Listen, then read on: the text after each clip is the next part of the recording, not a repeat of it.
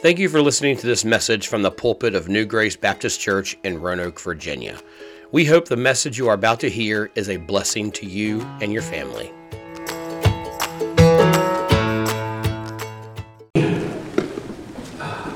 Let the kids get out of here. Acts chapter 4. Of course, we are continuing our study through the book of Acts. And as we have been looking at the book of Acts this year, really our main focus is this whole year, as you know, is the year of prayer.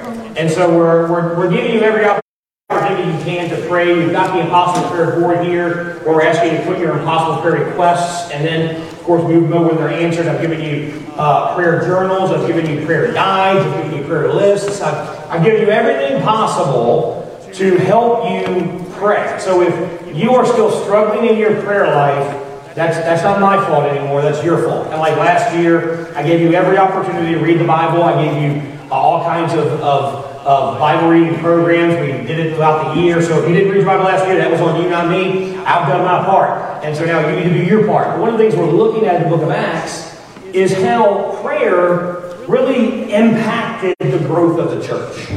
The first century church was an incredible church. And people have done studies on that church and how it grew. Because if you really study the church in the book of Acts, they went from a group of about 120 people in an upper room praying, waiting on the Holy Spirit, to over 1 million believers just a year later. That is incredible church growth. And one of the main factors to their growth was their prayer life. Yes, they received the Holy Spirit, but they received the Holy Spirit after what? After praying for 10 days. Now, God had promised to send them the Holy Spirit, so, if they hadn't been praying, or if they had just been, watching TV, the Holy Spirit would have come, because God had promised it to them. And every one of us, as God's children, if you've accepted Christ as your Savior, you have the gift of the Holy Spirit. You are indwelled with the Holy Spirit. But the difference between the church then and the church today is they were looking at how they could serve God. They were looking at ways about how they could be used by the Spirit, and their prayer life was really a major part of that.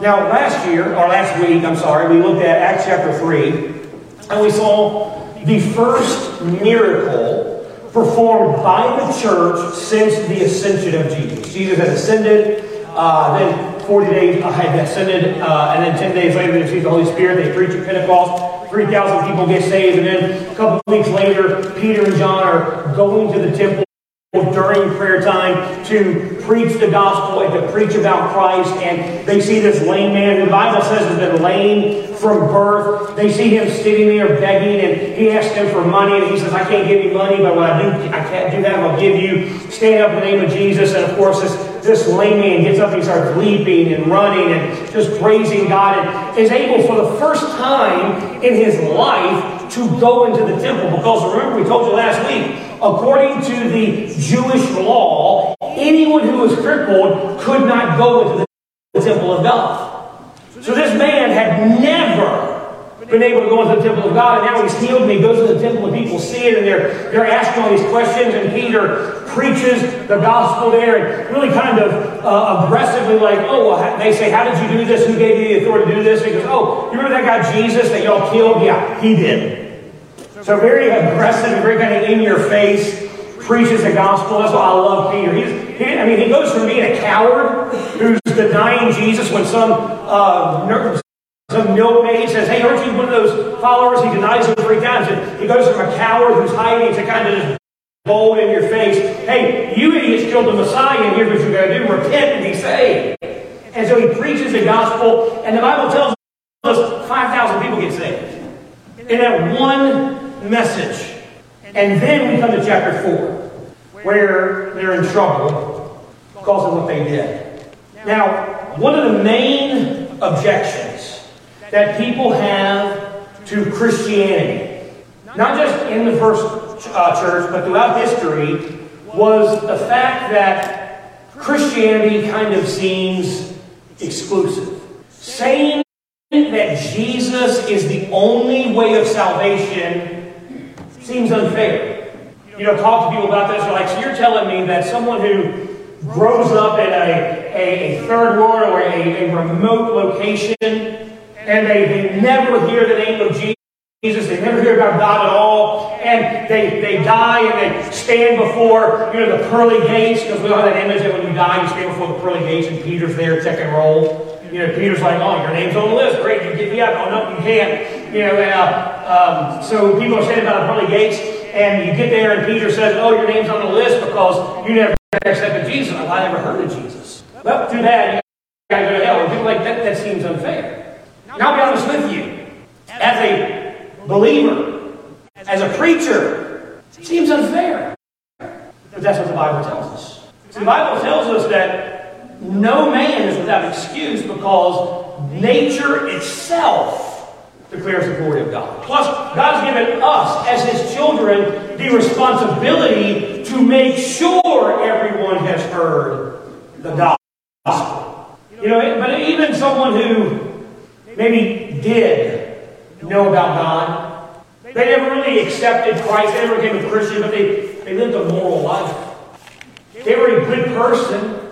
They never hurt anyone on purpose. They never broke any laws. They were faithful to their spouse. They gave to the poor. They helped people as much as they could. And this good, moral, kind person dies and goes to heaven. But because they didn't accept Jesus, they have to go to hell. It seems unfair. That was the objection in the first century church. It's the objection of many people today. In fact, for the first time in history, a majority of believers, people who claim to have accepted Jesus as their Savior, who claim to believe that the death, burial, and resurrection is the only way of salvation, who claim to be children of God, a majority of them believe that God is not the only way of salvation. Recent Lifeway Bible research article said that in 2020, 51% of evangelicals believe that God accepts worship from anybody, in any form, in any religion, in any faith. If you believe in a higher power and you live a good life, God will accept you. Believers believe that. Now, if you really break down the demographics of that study, it's mostly the younger believers. The millennials and zennials, I don't know what they're called anymore. These people over here. The young folk. They believe that. Because it seems unfair. Why would a loving God send a good person to hell just because they had the wrong religion? And let me stop right here and tell you, religion has nothing to do with it. I don't believe I'm going to heaven because I'm a Baptist. I believe I'm going to heaven in spite of the fact that I'm a Baptist. God looks at Baptists and says, you know what? Y'all are wrong on so much stuff, but man, you got the gospel right, so I'll let you in. So I don't think, Baptist is the only way to heaven. No. It has nothing to do with being Baptist or Pentecostal or Methodist or anything. It has to do with faith in the death, burial, and resurrection of Jesus Christ as payment for your sin only. So I don't care what denomination you call yourself. If you believe that, then you're a believer. But people who claim to believe that think, but even good, moral people get to go to heaven. See, the problem with that, it sounds good. It sounds accepting, but it's contradictory to what the Bible teaches us. The Bible tells us, Jesus himself said, no man comes to the Father but by me. He didn't say nobody comes to the Father but by living a good life. No man comes to the Father but by being a decent person. No man comes to the Father by being a certain religion. No, he goes, nobody comes to the Father unless they come through the shed blood of Jesus Christ. It's kind of an unwritten rule that you don't tell people that their faith and their religion is wrong. You ever told someone how they believed was wrong and it go over well? I remember when I first got into ministry, I was a youth pastor in Lynchburg, and man, I had like nobody's business and no knowledge at all. And y'all know, I grew up Jehovah's Witness. My mom is still a practicing Jehovah's Witness, and so I can say anything I want about her. Of course, she's never going to hear this sermon, because if you listen to it, she'd be in trouble with her elders, so I can say whatever I want about her. I love my mom. I help my mom out in all way I can. And I remember, one day, I was at her house, and me and April, and we were talking, and it got to religion, it got to faith, and it got to, because I was a Christian, and she thought she's a Christian, because I'm a Baptist, I'm better than her because she's a witness. And we started talking about the Bible, and I remember I told her her Bible was translated by witches and whoremongers. You know how well that went over? She kicked me out of her house. She looked at me, her favorite son. And I know I'm her favorite son, because in her phone I am saved under favorite son. Now, I'm saved under that because I set up her phone, but still, she looked me dead in the eye and said, "Get out of my house." So, telling someone their religion is wrong never goes over well. Now, it seems harsh when you really understand the gospel. It seems exclusive, that God only accepts this type of person and everyone else is kicked out. But here's the thing. It is the most inclusive thing in the world, because yes, you have to have this one faith, but it's open to everybody. All who are willing can come to the Father. God's not willing that any should perish. And so Acts chapter 4, it deals with this objection at the beginning of the Christian movement, the beginning of the birth of the church. So we're going to look at Acts chapter 4, starting at verse number 1. The Bible says, "And as they spake unto the people, the priests and the captain of the temple and the Sadducees came upon them, being grieved that they taught the people and preached through Jesus the resurrection from the dead." Now, we're going to pause and go through this. Again, this is immediately after the healing that we saw last week. There's this lame man outside the temple. He's been lame his whole life. He's never been able to walk. He's never had strength in his legs. And they heal him, and immediately he's healed. He's jumping around. He's praising God. He's going to the temple for the first time and worshiping. He's just ecstatic. And so people come to Peter and John and say, "How did you do this? Who gave you the authority to do this?" And they explain that this miracle was a picture of Jesus' power, and how Jesus had power, yes, to heal this man, but he also had the power through his death, burial, and resurrection to heal the soul. And the Sadducees and the Pharisees and the priests, this really bothered them, because remember, they hated Jesus. They're the ones that plotted to kill him. We saw several weeks ago when Jesus rose Lazarus from the dead. Right after he rose Lazarus from the dead, the very next verse, the Bible says, the priests and Sadducees began from that day to say, "We got to kill that guy." That's in the English, not the original Greek. But he said, "We got to kill him. We have to figure out a way to get rid of this guy." They hated him because Jesus was a threat to their power. Because also, as a group, the Sadducees as a group had rejected the concept of resurrection from the dead for anybody. They didn't believe anyone was going to rise from the dead. Not the Messiah, not believers, nobody. They thought, once you're dead, you're dead. So they didn't believe in the Messiah. They didn't, and so, or anyone that believed in him would be resurrected. So these people, these Sadducees, these priests, they have no Messiah. They have no hope. And Peter and John, they are preaching the opposite of what they have dedicated their lives to teach the people. And the worst part of it is, people are listening to them. People are being converted because of them. Then look at verse number 3. "And they laid hands on them and put them in hold until the next day." Now, laying hands isn't what, I'm going to lay hands and heal you. No, lay hands is bad. They grabbed them and threw them in jail. They laid hands on them and put them in hold until the next day, for it was eventide. Howbeit, many of them which heard the word believed, and the number of men was about 5,000. Now, so 5,000 men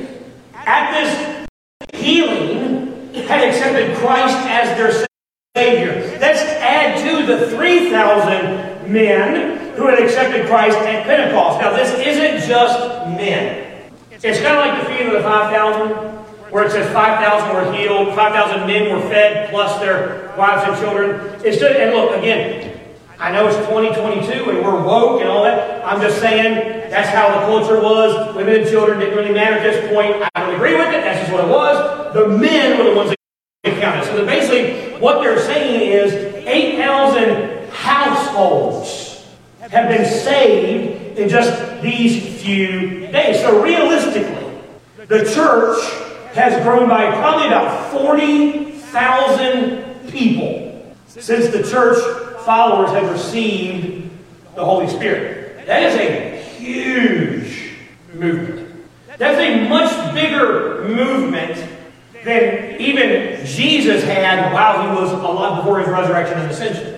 Jesus, while he was on earth before his death, burial, and resurrection, while he only had a couple thousand people following him, and now his followers have over 40,000 people who are following them and listening to them, and it's a big danger to the Pharisees and the Sadducees. Look at verse number 5. And it came to pass on the morrow that their rulers and elders and scribes and Annas, the high priest, and Cephas and John and Alexander, and as many were of the kindred of the high priests, were gathered together at Jerusalem. And when they had set them in the midst, they asked, by what power or by what name have you done this? Then Peter, filled with the Holy Ghost. Now again, they bring him in, they got all the rules. They say, okay, who gave you authority to do this? And Peter, who doesn't pull any punches, starts talking. Then Peter, filled with the Holy Ghost, said to them, you rulers of the people and elders of Israel, if we this day be examined of the good deed done to the impotent man, by what means he is made whole, be it known to you all and to the people of Israel, that by the name of Jesus Christ of Nazareth, who you crucified, who God raised from the dead, even by him does this man stand here before you whole. So they ask, all right, who gave you the authority? Who gave you the right to do this? And I love what Peter, before he tells them who did it, he kind of asks, he goes, are you really... You're putting us on trial for healing a guy? You're mad because we helped somebody? That seems a bit extreme. I was reading an article several years ago about the adoption explosion in evangelical circles, specifically foreign adoptions. And it has exploded over years. A lot of evangelical churches are really pushing adoption and foster care. Look, if you can do it, if you're able to do it, if you have the money to do it, do it. I think it's a wonderful opportunity. But they were talking about the explosion of adoption in evangelical circles. And one criticism of these Christians who were adopting, especially foreign adoption, was they said that today's evangelicals suffer from pathological altruism. Now, altruism is having an unselfish concern for others. It is having a desire to help in any way possible. Now look, I think if the worst thing they can say about us is we try to help people too much, I think that's pretty good. And that's what Peter's saying. Peter's like, you're really mad that we're helping people? You know, we're not out here, getting an army together to riot. We just healed a guy. And that upsets you? So he says that not only he says that their power came from Jesus. And basically he says, look, if you're going to put us on trial for helping people, just know that we are helping people through Christ. And look at verse number 11. It says, talking again, he goes, remember, first verse 4, we're doing this by Jesus Christ of Nazareth, who you crucified and God raised from the dead. Verse 11. This is the stone, Jesus here, this is the stone which was set at naught of you builders, which has become the head of the corners. Now in those days, the cornerstone of the building was the most important part of the building. Nowadays, usually when you have a cornerstone in the building, it's really kind of decorative. It's just, hey, we're going to put this cornerstone here. Maybe we'll carve this date to when the building was born, or when the building was built, or when this facility, this organization was established, but in those days, the cornerstone was like the foundation. Everything rested on the cornerstone. So if you would remove the cornerstone, the building would fall. So everything about the building, its height, its dimensions, the ability it had to withstand storms, everything was based on the strength of that stone. And Peter says, Jesus, the one you killed, the one you crucified, the one God raised from the dead, He is the foundation of what is happening. You rejected Him, but God has made Him the cornerstone of the building. Look at verse number 12. Neither is there salvation in any other. For there is none other name under heaven given among men whereby we must be saved. Now when they saw the boldness of Peter and John and perceived that they were unlearned and ignorant men, they marveled and took knowledge of them that they had been with Jesus. Now, that phrase, and we're going to look at that in a minute because we've got to remember who wrote the book of Acts here, or who the human author was. But that phrase, they were unlearned and ignorant men. Basically, what he's saying is, when they heard how bold they were and realized how stupid they were, because they weren't learned men, they weren't educated men, they were just dumb fishermen. They knew these people have been with Christ.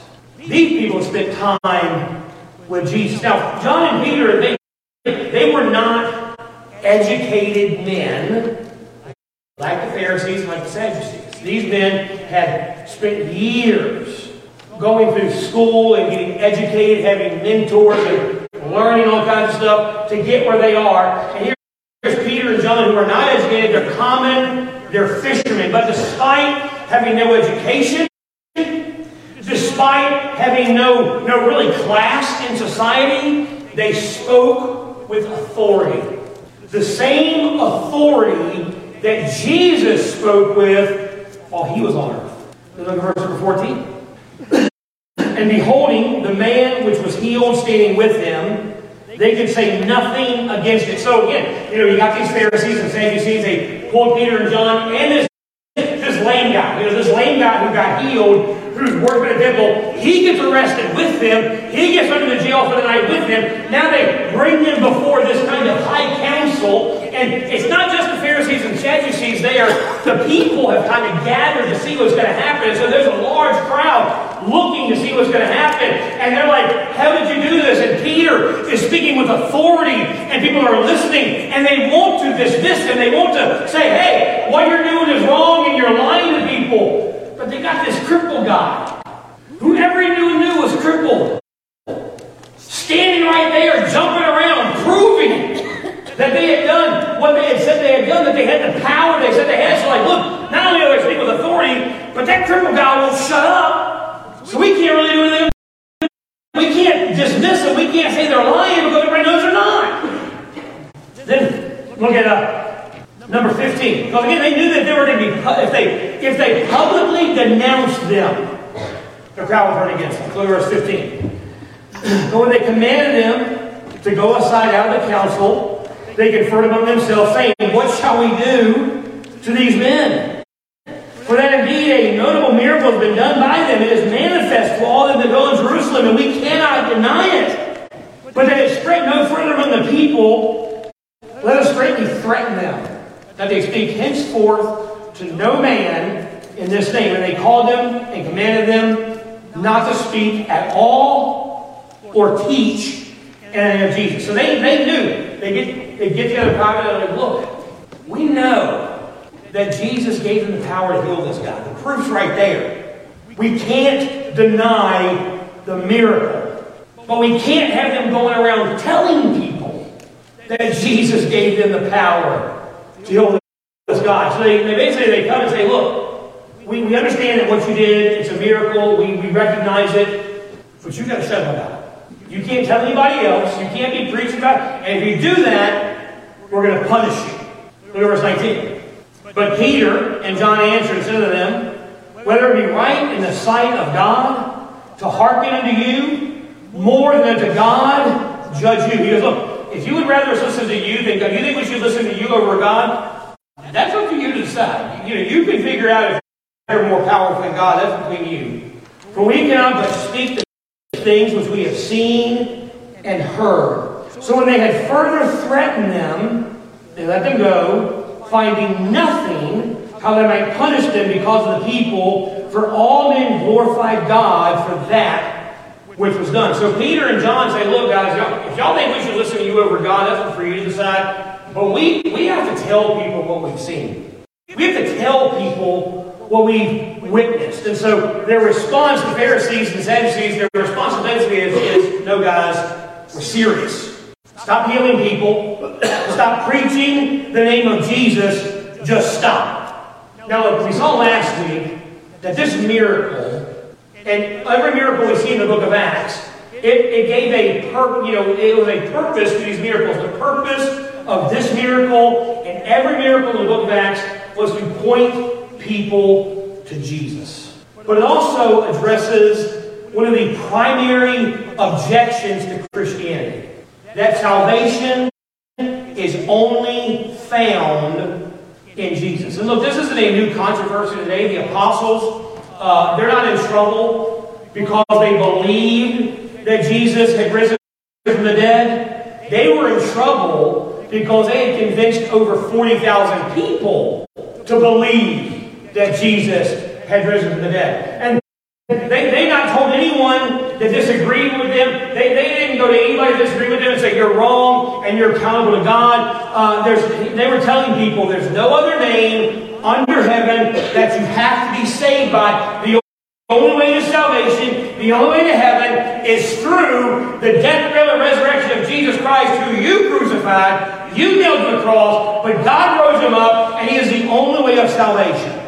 So the culture at the first church was born into was very pluralistic. The Romans, of course, are in charge at this time. And as we told you, the Romans were very open to religious freedom.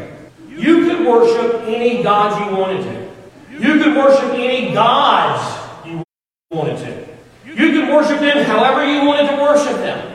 Your worship and your praise, you could worship any god or any gods any way you wanted to. You just couldn't tell anyone else they were wrong. You couldn't be a dog worshiper and tell cat worshiping people they were wrong. Now, we know people who like cats are wrong. Since the Bible goes against cats, The devil's a lion, lions are cats, boom, there you go. So, scripture that God hates cats. No, I have a cat. I love that cat because I never see that cat. That cat stays downstairs and that cat could die and I wouldn't know for 3 days till I started stinking. That's why I love that cat. But anyway, so you couldn't be a dog worshiper and tell cat worshippers they were wrong. You could worship anybody you wanted to, any way you wanted to. You just had to keep it to yourself. Now, throughout history, the fundamental religious question that people have had is, are there multiple ways to God? Can anybody get to God any way they chose? And a lot of people, they kind of explained it like God is on the top of a mountain. And there are many paths up that mountain. You take your path, I'll take my path, and we will both get to the top of the mountain. We just get there different ways. That's what a lot of people like to teach. And again, it sounds fair. It sounds good, but it's wrong. So Peter, his explanation deals with the biggest objection that people have about salvation through Jesus only. Here's the biggest objection that the people in Peter and John's day, the people in our day have with us saying that Jesus is the only way of salvation. The objection is, it is arrogant. It is arrogant to say that Jesus is the only way to God, and so we have the only way to God. So if you think Jesus is the only way, then you must think you're better than other people. Because Jesus is the only way, you have found the only way, so you're better than everybody else. It must mean that God prefers you to other people. But let's look at those questions. Does Peter, in these verses, does Peter claim to be smarter than anybody else? No. smarter than anyone else. In fact, he goes out of the writer of the book of Acts goes out of his way to point out that they were dumber than everybody else. Again, look at verse number 13. Now when they saw the boldness of Peter and John, and perceived that they were unlearned and ignorant men, they marveled. Now remember, Luke is the writer of the book of Acts. So Luke is writing this about Peter and John, his friends, his co-laborers in the ministry. And he says, look, everybody knew they were dumb. Everybody knew they weren't the smartest knives in the drawer. So basically, Luke says, my friends aren't smart. How do you think Peter felt when he finally read this book of Acts? He gets there and goes, Luke just called me dumb. But that's what Luke did. Luke said, they're not smart. They are so uneducated, it is ridiculous. So Peter doesn't claim to be smart. But what Peter says is, look, I'm not educated like you. I don't have all the exegesis of verses down like you. I don't know the original languages like you do. I don't know the traditions like you do. But what I do know is what I've seen. What I do know is what I've experienced. I know I saw Jesus die on the cross. I know I saw him be buried in a tomb. And I know I saw him alive and risen from the dead 3 days later. I know I spent 40 days walking with him. I know he ascended to heaven. And I know he gave me the power of the Holy Spirit. And I have to speak what I know and what I have experienced. It had nothing to do with his intelligence. It had to do with what he knew to be true. He saw Jesus died. He saw him buried. He saw the guarded tomb. But he also saw him alive. He ate with him. He spent time with him after his death and resurrection. He saw him ascend to heaven. So he's saying, look, you can believe the guys with college degrees, and you can believe the guys with all the training, or you can believe the guy who rose from the dead. I'm going to believe the guy who rose from the dead. I'm going to believe what Jesus has taught because I've experienced it. It's not arrogant to believe that Jesus is who he says he is. It's arrogant to say he's not who he says he is and who he said he proved to be. See, believing who Jesus is who he says, it's humbling, not arrogant, because it means admitting that we aren't smart enough to figure out the truth, so God revealed it to us. So Peter doesn't claim to be smarter. He says, I know what I've seen. I know what I've experienced. And look, you guys can say, I didn't see what I saw, but I know I saw what I saw. Does Peter claim to be morally superior to them? Not at all. Back in Acts chapter 3, chapter 12, the Bible says when Peter saw it, what? The people are coming to him. They're asking him, how did y'all do this? What gave you the power to do this? When Peter saw it, he answered the people, men of Israel, why do you marvel at this man, or why do you stare at us as if we, by our own power or piety, we made him walk? Peter says, we didn't heal him because we're good people. We didn't heal him because we're moral people. Peter, he still remembers where he denied Jesus. This is about 50 days before. Where he's warming himself by the fire, watching Jesus be put on trial. And that maid comes to him and says, hey, weren't you one of his followers? And 3 times he denies him until he curses and swears to deny Jesus. And when he does, the cock crows and Jesus looks at him and he remembers what he did. He remembers his failures. He knows that he's not deserving. But he also knows that salvation is a gift of grace from God. God gave healing to this lame man when he believed, and he gives salvation to those that believe in him. Look, this lame man, he had no strength in his own legs. He did nothing to heal himself. He didn't go to physical therapy. He didn't get surgery. He didn't go to the gym to get strong enough to get the strength in his legs. He was helpless and hopeless and could do nothing for himself, and God healed him miraculously. And he healed him because he had faith. Believing that Jesus is the only way of salvation has nothing to do with being morally superior. It actually has to do with realizing You can do nothing of your own power, so God did it all for you. But maybe people still think it's exclusive. You know, they don't like that religion or faith puts someone on the outside. That even we say, it's not because we're morally superior, it's just we've accepted Christ. Well, that's great, but that means that anyone who hasn't accepted Christ is on the outside. And so we're excluding them. Here's the thing. Every religion does that. If all religions lead to heaven, here's the thing. If you say all religions lead to heaven, you are excluding someone. You know who you're excluding? Non-religious people. People who don't care about religion. Who don't go to church or temple or whatever. The people who stay home on worship day and live there, they're not religious, so you're saying all religions lead to God. Great, you've just excluded people who aren't religious. Okay, so he said, okay, then good. All good people go to heaven. Doesn't matter if you're religious, doesn't matter if you believe in a God, doesn't matter if you do, but if you're a good person, you go to heaven. Sounds great. You know who you're excluding? Bad people. And who gets to decide who's bad? You? Me? We all have a definition of who's bad. And look, we all have people who we know should be on that list. Murderers, rapists, child molesters, human traffickers. They're bad people. But then we all have a different list. We put, on my list, who are bad people? Hokie fans. They're bad people.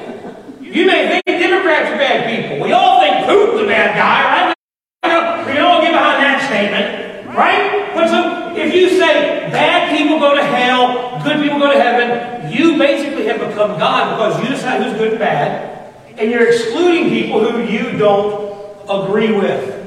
All religions, all moral viewpoints are exclusive. Everyone has a line of who is in, who isn't. See, the gospel is different.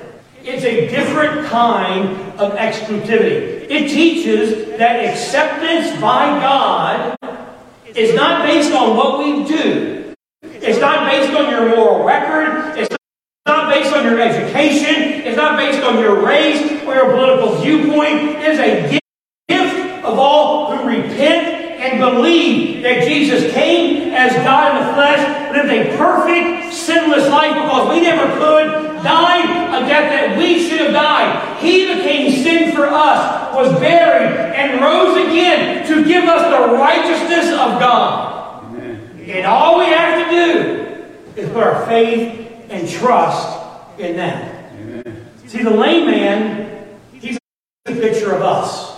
Like that, according to the Jewish temple, this guy, he could never go to the temple. Because lame people, crippled people, sick people weren't allowed to come into the presence of God. Guess what? We're all lame. We're all crippled. We're all sick with sin. We are like that. We have sinned and fallen short of God's glory. We, as people, stand under God's judgment, under God's wrath. But here's the thing. You think you're too bad for God? You think you've done too much bad things in your life? Preacher, you don't know what I've done. Look, I told you before that song, Sinner Saved by Grace. First of all, I hate that because I'm not a sinner saved by grace. I'm a saint in front of God. But also I hate the line, if you could see where I once was, if you could go with me back to where I started from, then I know that you would see. Look, if you could see everything I've done in my past, you wouldn't be in this church right now listening to me preach. Why? Because I know what I've done. I know. I wasn't raised in church. I was raised up in Witness, got out when I was 12 and so, but when I was a teenager, my theory was I'm going to do whatever I want to do, and I want to do a lot of bad stuff. So you may think, man, you don't know what my past is. It doesn't matter what your past is. It doesn't matter what you've done or what was done to you or where you came from. It doesn't matter because God can heal you. No matter how sick you are, God can heal you. Think you're not that bad? Maybe you think, well, I wasn't like you. I grew up in church. I grew up, I've heard people say I was raised on drugs. My mama drugged me to church on Sunday morning, drugged me to church on Sunday night, drugged me to church. I was raised on drugs. Like I was born in church. First Sunday I was alive. My mama had me in church, and I know that you think you're not that bad. Great. You know what the thing is? No matter how good you think you are, God's judgment is still on you. Because no matter how good you think you are, before God, all your righteousness is as filthy rags. So you think you're too bad for God? God can know you. Think you're good enough for God? You got to realize you're still under the judgment of God. And when you realize that, no matter how bad you are or how good you are, God died for all of us, and we can all come to Him and be saved through His death and resurrection. When you realize that, it doesn't make you arrogant. It doesn't make you judgmental. It makes you loving and gracious. See, believing the gospel changes the shape of your life. You're not arrogant because you realize you're not accepted because of you. You're not accepted because of good works. You're not accepted because of moral superiority. You're not accepted because of better education. None of that brings salvation. The gospel says God healed you when you were lame and you had nothing to do with it. God saved you when you were lost and you had nothing to do with it. And that humbles you. It makes you gracious and forgiving because that's what God has done for you. See, the center of the Christian faith is a man on the cross loving people who hated Him, who rejected Him, who spit on Him. It is Jesus giving Himself for people that hate Him, offering His life as a sacrifice to the very people taking His life. So saying He's the only way isn't exclusive, it's inclusive because it's given to everyone. It's open to all who accept Him as their Savior. See, salvation is about a sin debt that every single one of us owed, and none of us could pay. We were condemned. We were without hope. This lame man, he had no hope of himself.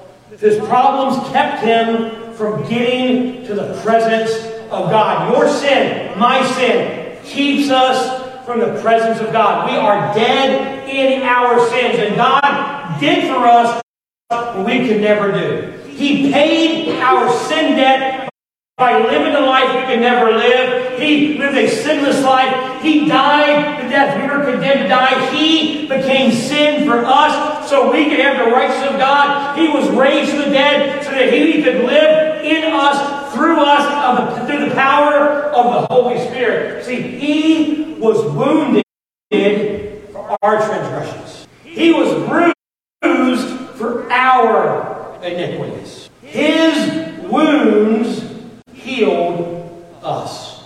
No matter how good you are, you could have never paid the debt that you owe to God.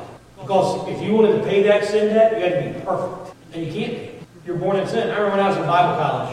I told you before, I was in Bible college and I was working at True Green. I was doing lawn work, and I got bit by a mosquito. And it was in Gary, Indiana. Gary, Indiana mosquitoes are scary mosquitoes. And it looked weird. But I got bit by the mosquito. I smacked it and went on about my day. A couple days later, I started, the next day I felt kind of feverish. My throat was sore. And, it turned out I had strep throat. And I was a broke college student. I didn't have any insurance. I didn't have any money.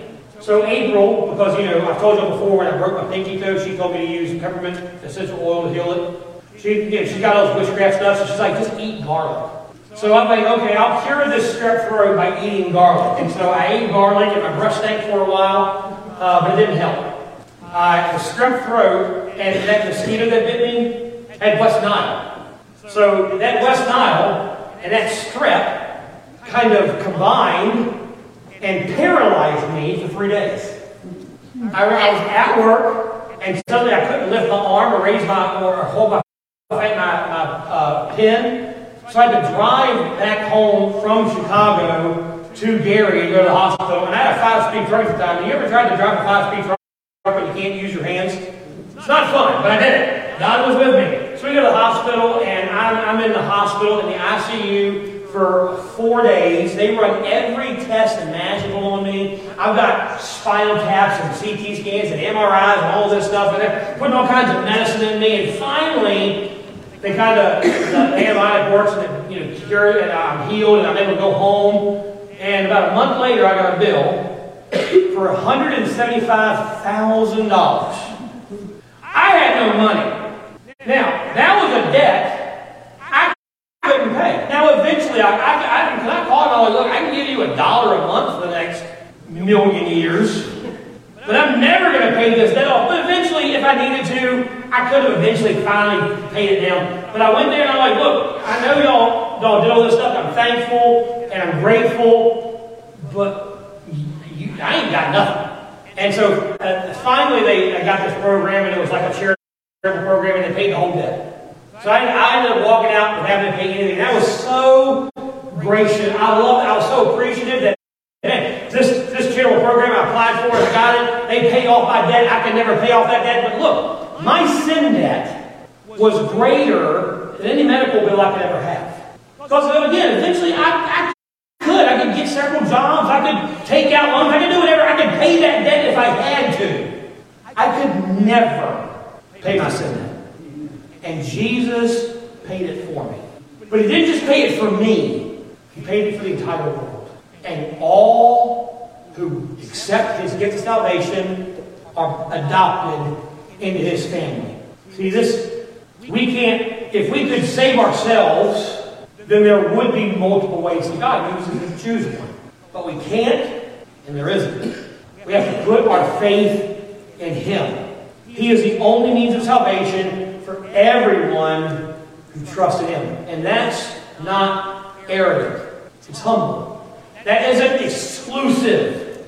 It's open to whosoever will. Acts chapter 2. Peter says, and whoever calls on the name of the Lord shall be saved. Not whoever is smart enough. Not whoever is moral enough. Whoever calls on God. That is inclusive. Jesus rose from the dead to lay out a way of salvation, and it's the only way that's open to everyone.